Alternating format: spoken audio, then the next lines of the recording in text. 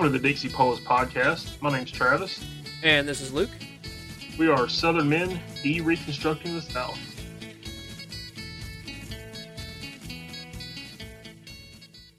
I'm guessing you haven't been on Twitter lately, right? No, not even close. I looked at a few tweets. That's my extent.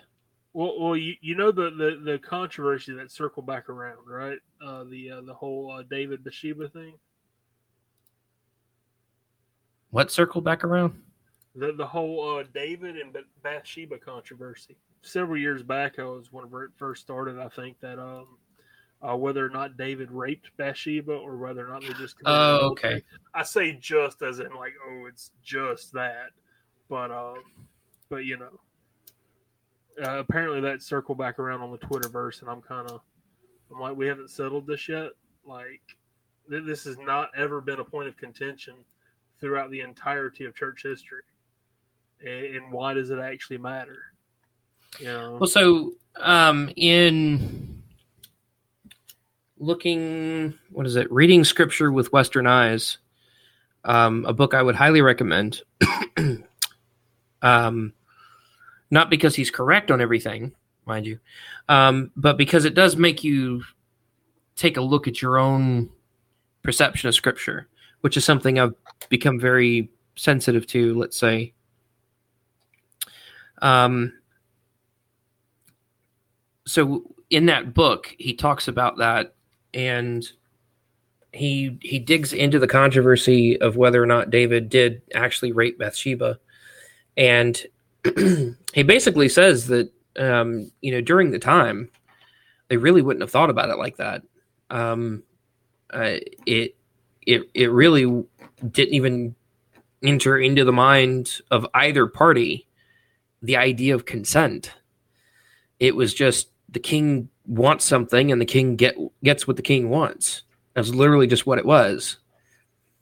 And it really wasn't a huge issue or a huge difference for a king to walk in and say, hey, I want your wife, because that literally happened all the time. And so the modern day just getting mad about that whole frame, everybody, including Bathsheba, would have looked at them like they're nuts. Like, why are you even asking the question?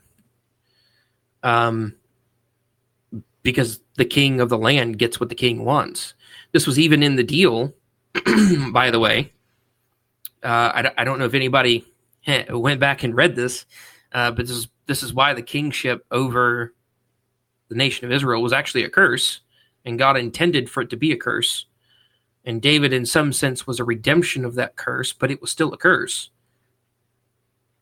God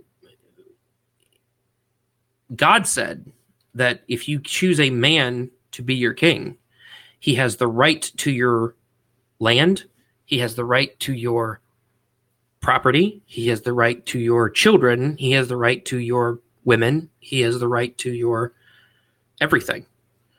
That was a whole part of the deal.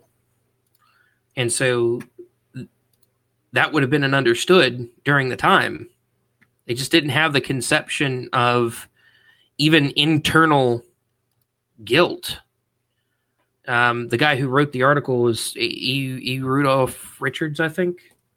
I don't want to butcher his name. Give me just a second, because I want to make sure I get his name right. E. Randolph Richards. So the book is called Misreading Scripture with Western Eyes. There are entire cultures, in the West, we are very, very adamant about building this internal regulator, about introspection, about making sure that there are moral guards inside our own hearts against committing bad things. Even pagans in the West believe this. But there are entire civilizations that are built around the concept of only external shames and guilt applied to people. So if you did something that's a sin in secret and nobody knew about it, There's no condemnation that comes with that in those societies. And nobody has that internal, like, check on themselves saying, I really shouldn't have done that. They don't feel guilt about it. Because it's like nobody got hurt. But at the same time, with a nation like Israel, David knew that it was wrong, right? And Bathsheba knew that it was wrong. I mean, he was breaking, two of the 10 commandments that God had laid out. Like even within Israel's theocracy, the king was not above God's law because God gave them that law. So he would, they both knew what they were doing was wrong because they were breaking two of the same commandments. And then David went on to break a third commandment. So the argument in the book isn't that that's correct. The argument in the book is just that there are civilizations like that are predominantly shame-oriented cultures. And so his argument was, as part of that culture, nobody would have thought twice about it. And David would not have necessarily had that internal voice telling him that, oh, you're committing a sin right now. You shouldn't do this. And so he was stressing the importance of why Samuel was there to begin with, because Samuel is the one who confronted David about it. And it wasn't until David was confronted by it publicly that he repented. And that was the whole point. And I think that this was part of what God was trying to do in the Old Testament. Again, he's not saying that David was not guilty of sin when he committed it. It was just that David would not have had that internal message saying, what you just did is evil. And this actually aligns with the whole idea of the Holy Spirit having not yet come. And so he didn't even have the internal Spirit of God speaking to him. He literally just had his own conscience, his own mind. But and see, if you're not... I don't even know if that's correct. I mean, because think about it, like nearly half of the Psalms that David wrote was talking about, he talks about that he meditates on God's law day and night. So he knew intellectually that what he was doing was wrong, right? You can't sit there and say that you're meditating upon God's law and then not recognize what he was doing was wrong. Right. So I'm not defending. Number one, I'm definitely not defending the adultery that happened. Why are you defending adultery right now? Yeah, I'm definitely not. That is not becoming of the Dixie Polis podcast. Well, I just want to make that clear because and what you're saying is actually a really good point. I just was presenting the argument from the book. I think that there could be validity to that argument. Maybe not in David's case, but I know in a lot of other people's cases that was true. And David should have known better to begin with. The scriptures call David a man after God's own heart. But it's just the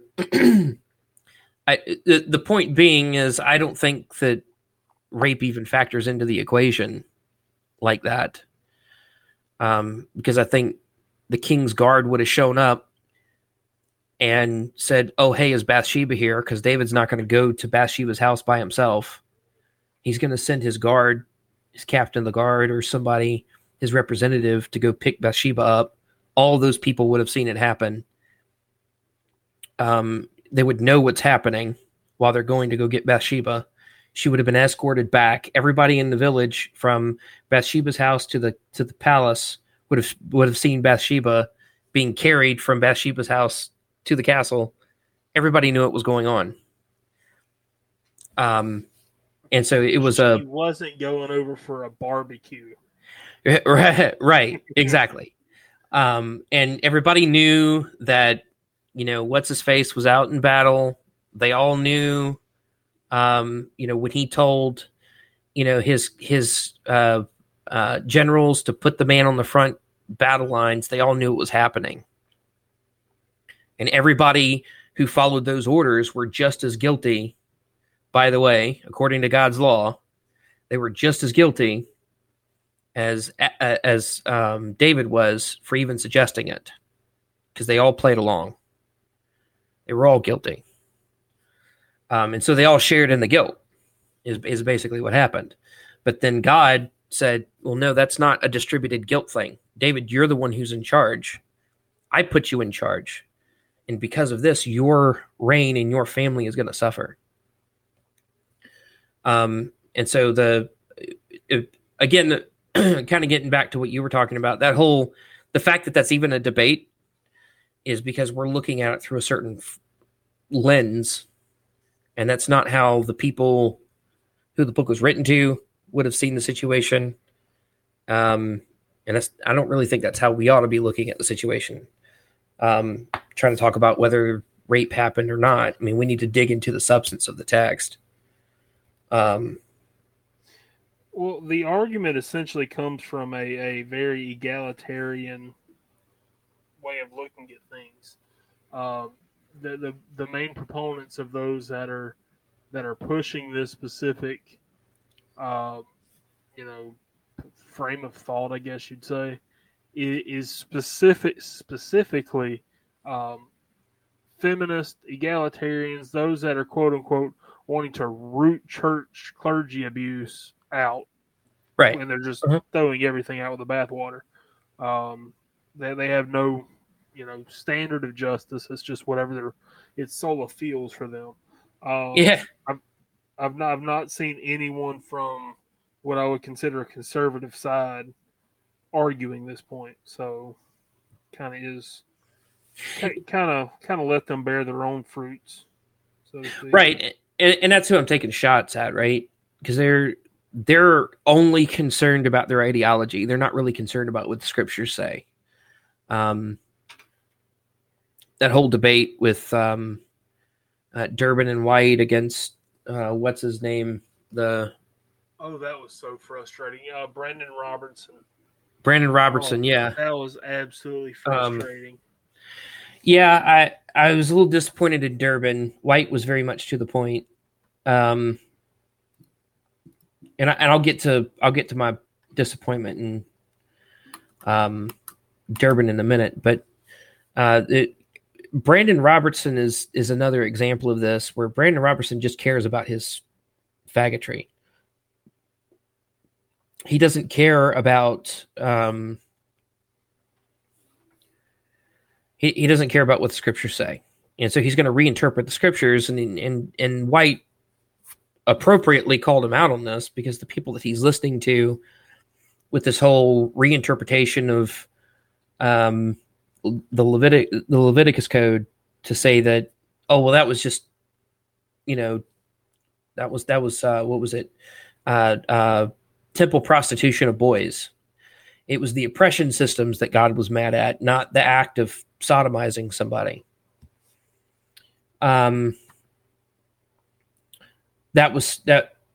He's just committed to his ideology, and he's going to go to the people who try to give his ideology the most credibility, which, unfortunately for him, he doesn't have anybody that gives him credibility, because all the people have ruined their own credibility by being obviously retarded with the text.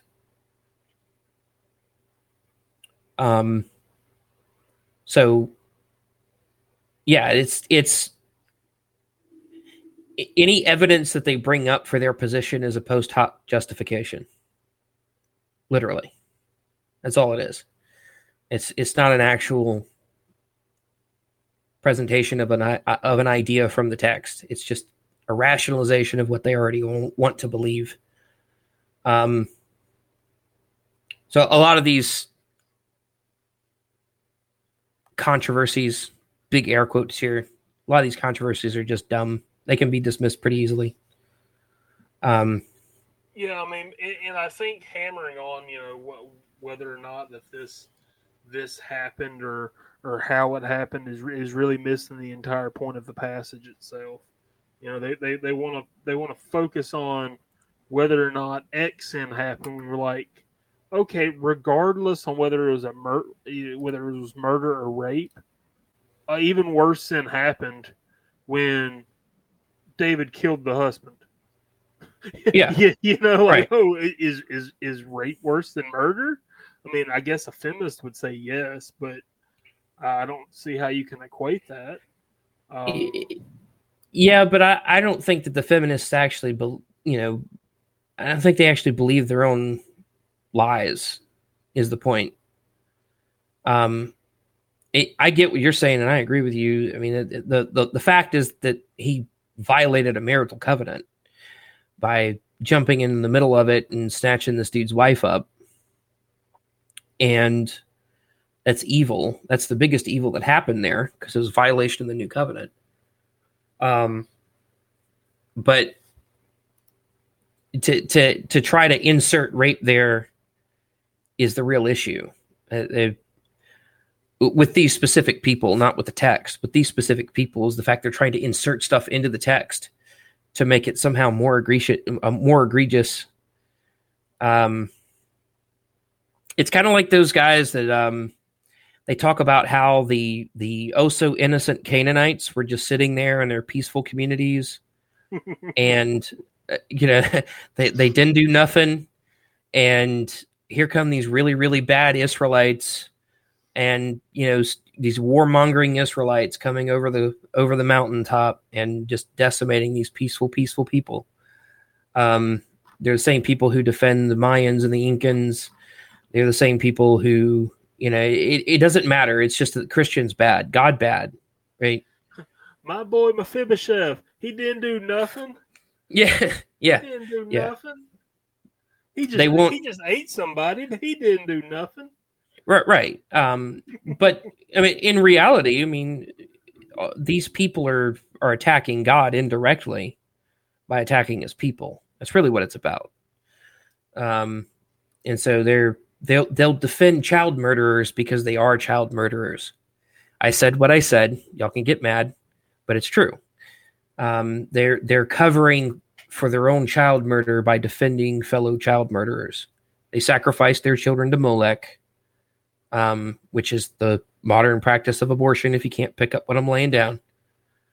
And they're co-belligerents with the Canaanites, who, by the way, would be absolutely disgusted with the levels of abortion we have going on today. The pagans, which God sent the nation of Israel to remove from the earth by pretty much genocide, those people would be disgusted with the amount of babies that we kill today. Because in those days, they probably killed one every 3 months. Not, was it several hundred a minute? Yeah. Well, I don't know if it's several hundred a minute, but it's freaking a lot. It's a ton. Like, it's 73 million since the 70s. So, yeah. Well, I mean, I think the only one of the pagan ancestors of these people that would be proud would be the Aztecs. They killed a couple thousand during one of their sun ceremonies or whatever. Right. Even the brutal Spanish were like, yo, y'all need to calm down. I'm sorry. Abortions per day and abortions per hour. This is what I'm thinking of, according to the Guttmacher Institute. There are 2,548 abortions per day and 106 per hour. But it doesn't really matter. The rivers run red with blood. We've murdered literally millions of people in their mother's womb. So whether it's 100 per hour or hundreds per minute, I don't really see a difference at this point. No, I'm with you. It's a staggering amount, and then we sit here and wonder why our banks are collapsing. Yeah. Mm-hmm. Well, speaking of, I don't know if this will be too far off topic. I mean, I know it will be, but if you want to indulge me for a moment, can you explain to me what the flip's up with the banks right now?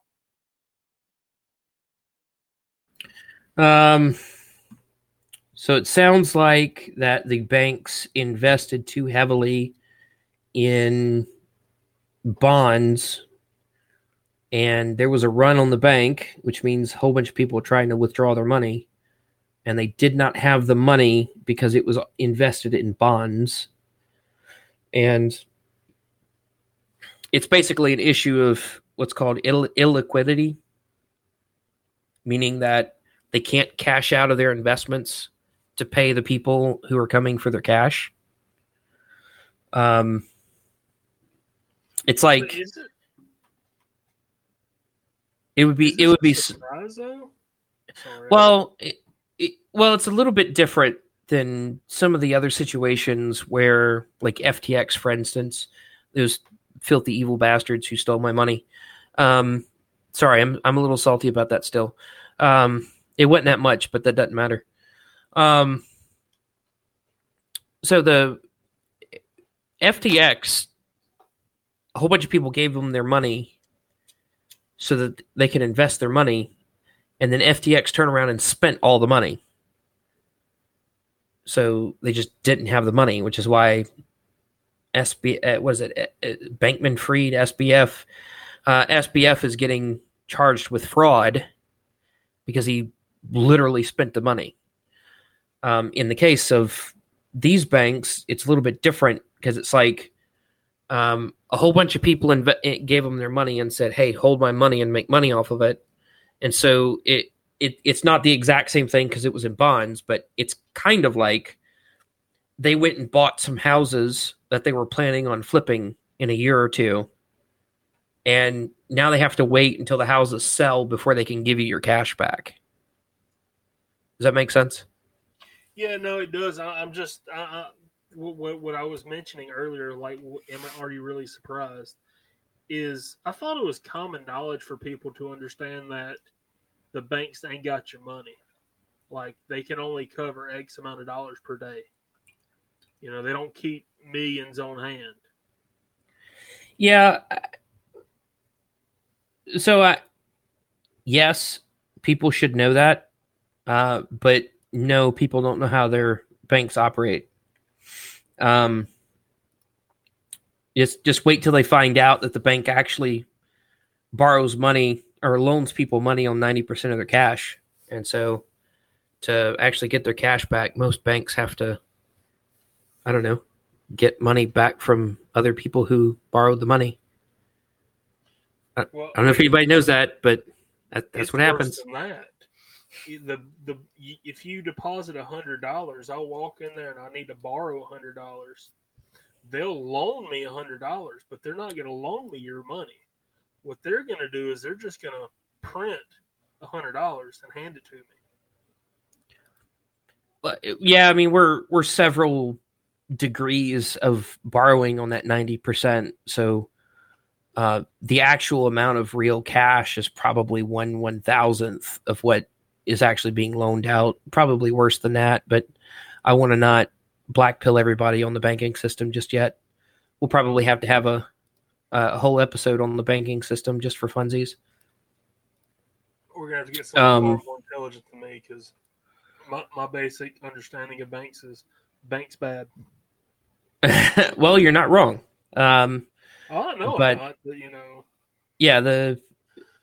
In our current style of banking, in the specific tradition that we have, goes all the way back to Renaissance Italy, with the I'm trying to remember that family.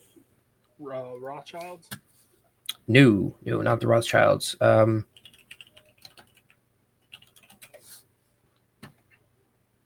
I know the Rothschilds. They essentially started this entire. Well, maybe not started, but they perfected this entire thing where each member of the Rothschilds went and started a bank in like the capital of certain countries.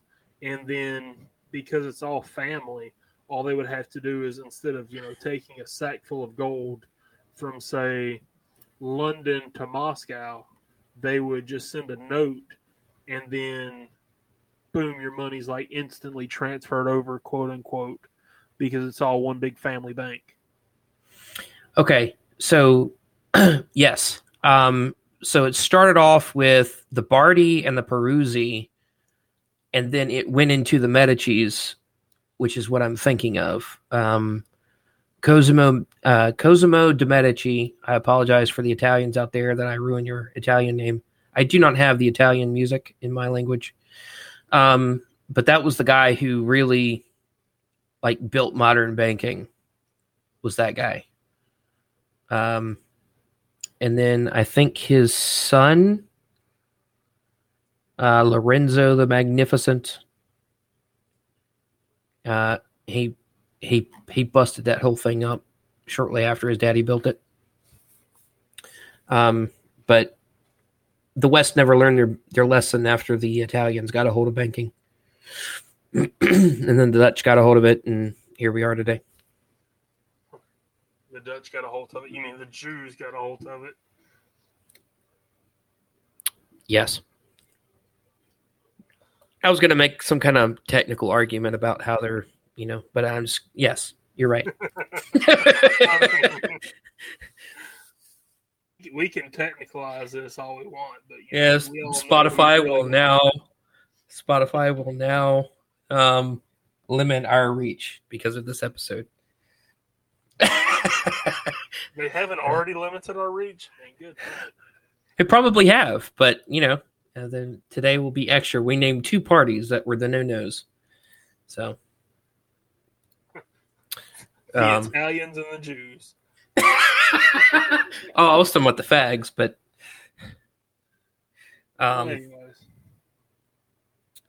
but yeah, so this situation is a little bit different, but it's still, our money's a joke. I had the conversation with my dad today about this. The whole Dogecoin. Elon Musk tweets about Dogecoin and their value triples. It's a joke that's now worth a little bit of money. It's not very much money, but it's worth a little bit of money. The whole point of the joke is that our money is meaningless. The only thing that really influences our money is popularity. And this elephant in the room is going to continue to be larger. Going to continue to become larger as the ruble gains significance over the dollar. So this is not financial advice, but what I am doing is I'm going to be buying silver, because silver is still relatively inexpensive. And I know several people who are already asking for silver for payment. And I probably will start doing the same thing. I mean, I think silver is just something good to always have on hand. I mean, yeah. The best way to explain it, I know Dave Ramsey, if he's listening, he's just flipping out right now. But I don't think he understands silver. I don't think he understands precious metals.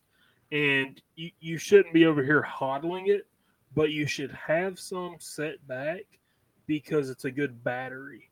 So when you think of money, I think we think about money in a very wrong way. And money is simply nothing more than a store of energy. Okay, and your currency is what you constantly spend, but then your batteries are your hard assets. So this is stuff like land, in many cases tools, and definitely precious metals. Precious metals are the best, store of wealth because they're small and easily transfundable, or not transfundable, but transportable. And right. And so you're not sitting there like, oh well, I'm investing in silver, I'm investing in gold. You shouldn't look at it as an investment, but more of just a store of wealth. It's not going to grow to large amounts, but it's going to stay about where you want it to be. Like if the dollar tanks, then your silver's still going to be there. And, so say if $5 is worth a sack of potatoes, well, your $5 in silver, hold on, that's not the best way to explain it. Okay, so $100, let's just do it this way. $100 now will buy you a buggy full of groceries. Okay, so $100 in silver sitting over here, even when the dollar completely collapses and now your buggy of groceries is worth $300, well, that silver is still going to be equivalent to a buggy full of groceries. Did I explain that right, or did I just completely That's about right. But anybody who knows anything about money is cringing right now, which they should cringe. I'm cringeworthy on this topic. So I'm just like, as far as my investment goes, if you want to call it an investment, because I'm not looking at this to grow my portfolio or some other gay stuff. I'm concerned about being able to buy and sell stuff because our money will be functionally worthless. And so I'm putting a little bit of money into silver. It's not much. I'm certainly not breaking myself to do it. But I'm putting a little bit of money in there so that, should my dollars not make any sense anymore, which just become worthless. Let me put it that way. If I have to pay $1,000 to go buy a loaf of bread, like happened in some other country that we are fast becoming, then I can just take a few pieces of silver and go down there and buy some bread with some silver. You can also betray people and get 30 pieces of silver, but that's another discussion. Yeah, we'll keep the betrayal to other people groups that like to do that to people. I don't know how many jokes we're limited to, Spotify. Please don't kick us off your platform yet.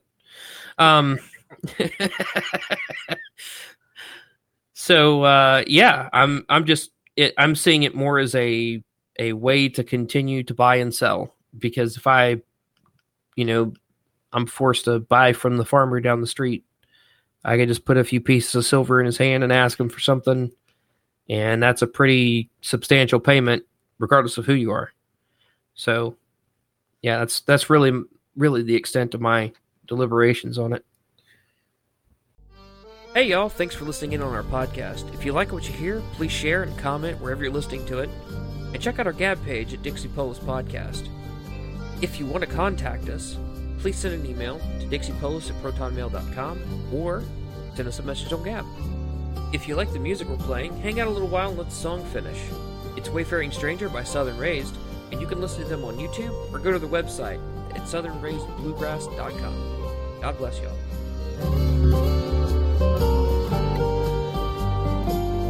I know dark clouds will gather around me. I know my way is rough and steep.